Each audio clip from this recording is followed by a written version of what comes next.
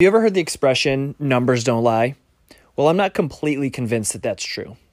In fact, there's also a funny saying that 80% of statistics are inaccurate, which is also sort of funny also. Being in business, we all know that it's easy to inflate numbers or kind of massage numbers to present what we want, whether it's a case study or projections or whatever numbers might be supporting the thing that we want. But going back to the saying that numbers don't lie, I do believe that it's true if a pathway can be drawn back to the source of those numbers to prove that they are accurate. Once that's done, then yes, numbers don't lie. So being in the marketing space, we get pitched all the time, hey, use our software, look at this case study. Good Monster, we have our own case studies. And, we like to pride ourselves on being truthful and honest and accurate. And so all of our case studies that we put out are real numbers. And I also give other businesses the benefit of the doubt. And I think they do have great case studies.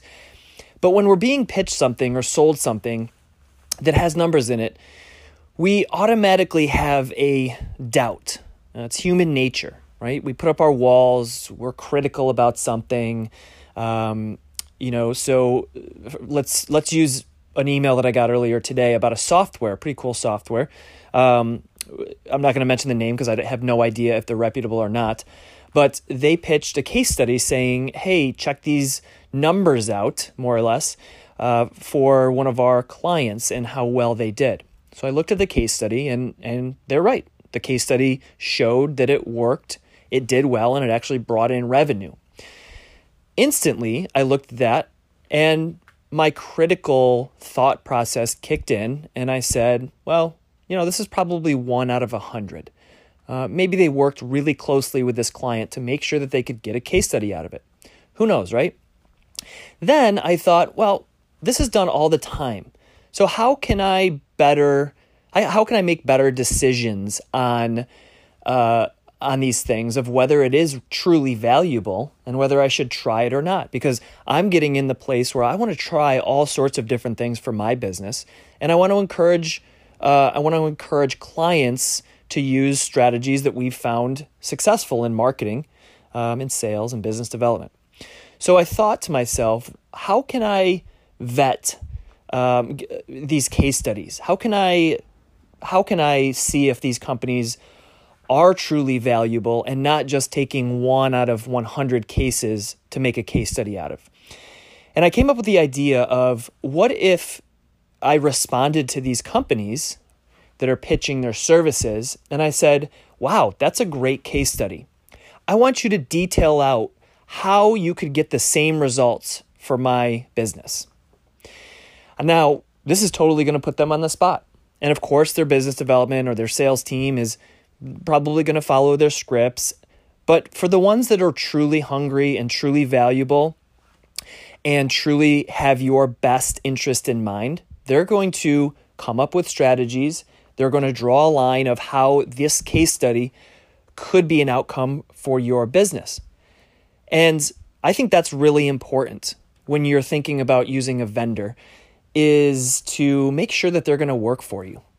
Make sure that they're not just looking to get the sale, to get those numbers. You want to make sure that if you're going to use the software, use the service, use the partner, consultant, whatever it is, that they're going to give you value and they're going to go above and beyond. That's what a true great partnership looks like. So I encourage you to try this. I'm going to be trying it. Maybe I'll do a follow-up podcast after a week or so because I get about 10 of these emails a day, and I'm going to respond.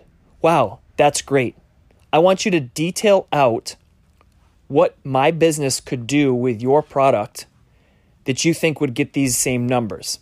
And then I want you to give me an idea of what our numbers could look like. What do you need from me? I want to see how they respond. I want to see if they give me a strategic plan. I want to see if they spend the time, they invest the time to win my business. If that's the case, if they do, then there's a really good chance that I'm willing to move forward if that value shows itself. What are your thoughts? Be very interested to hear what you think about this, both from a sales and business development standpoint, if you're trying to sell these products, as well as from a hiring and implementation side. What do you think? Hop over to Twitter. Find me at Johnny Timbo on Twitter, or you can just find me on LinkedIn, search John Timmerman, and shoot me a message and let me know what you think. Thanks, everyone. And if you like this podcast, make sure you rate it 5 stars, please. Peace.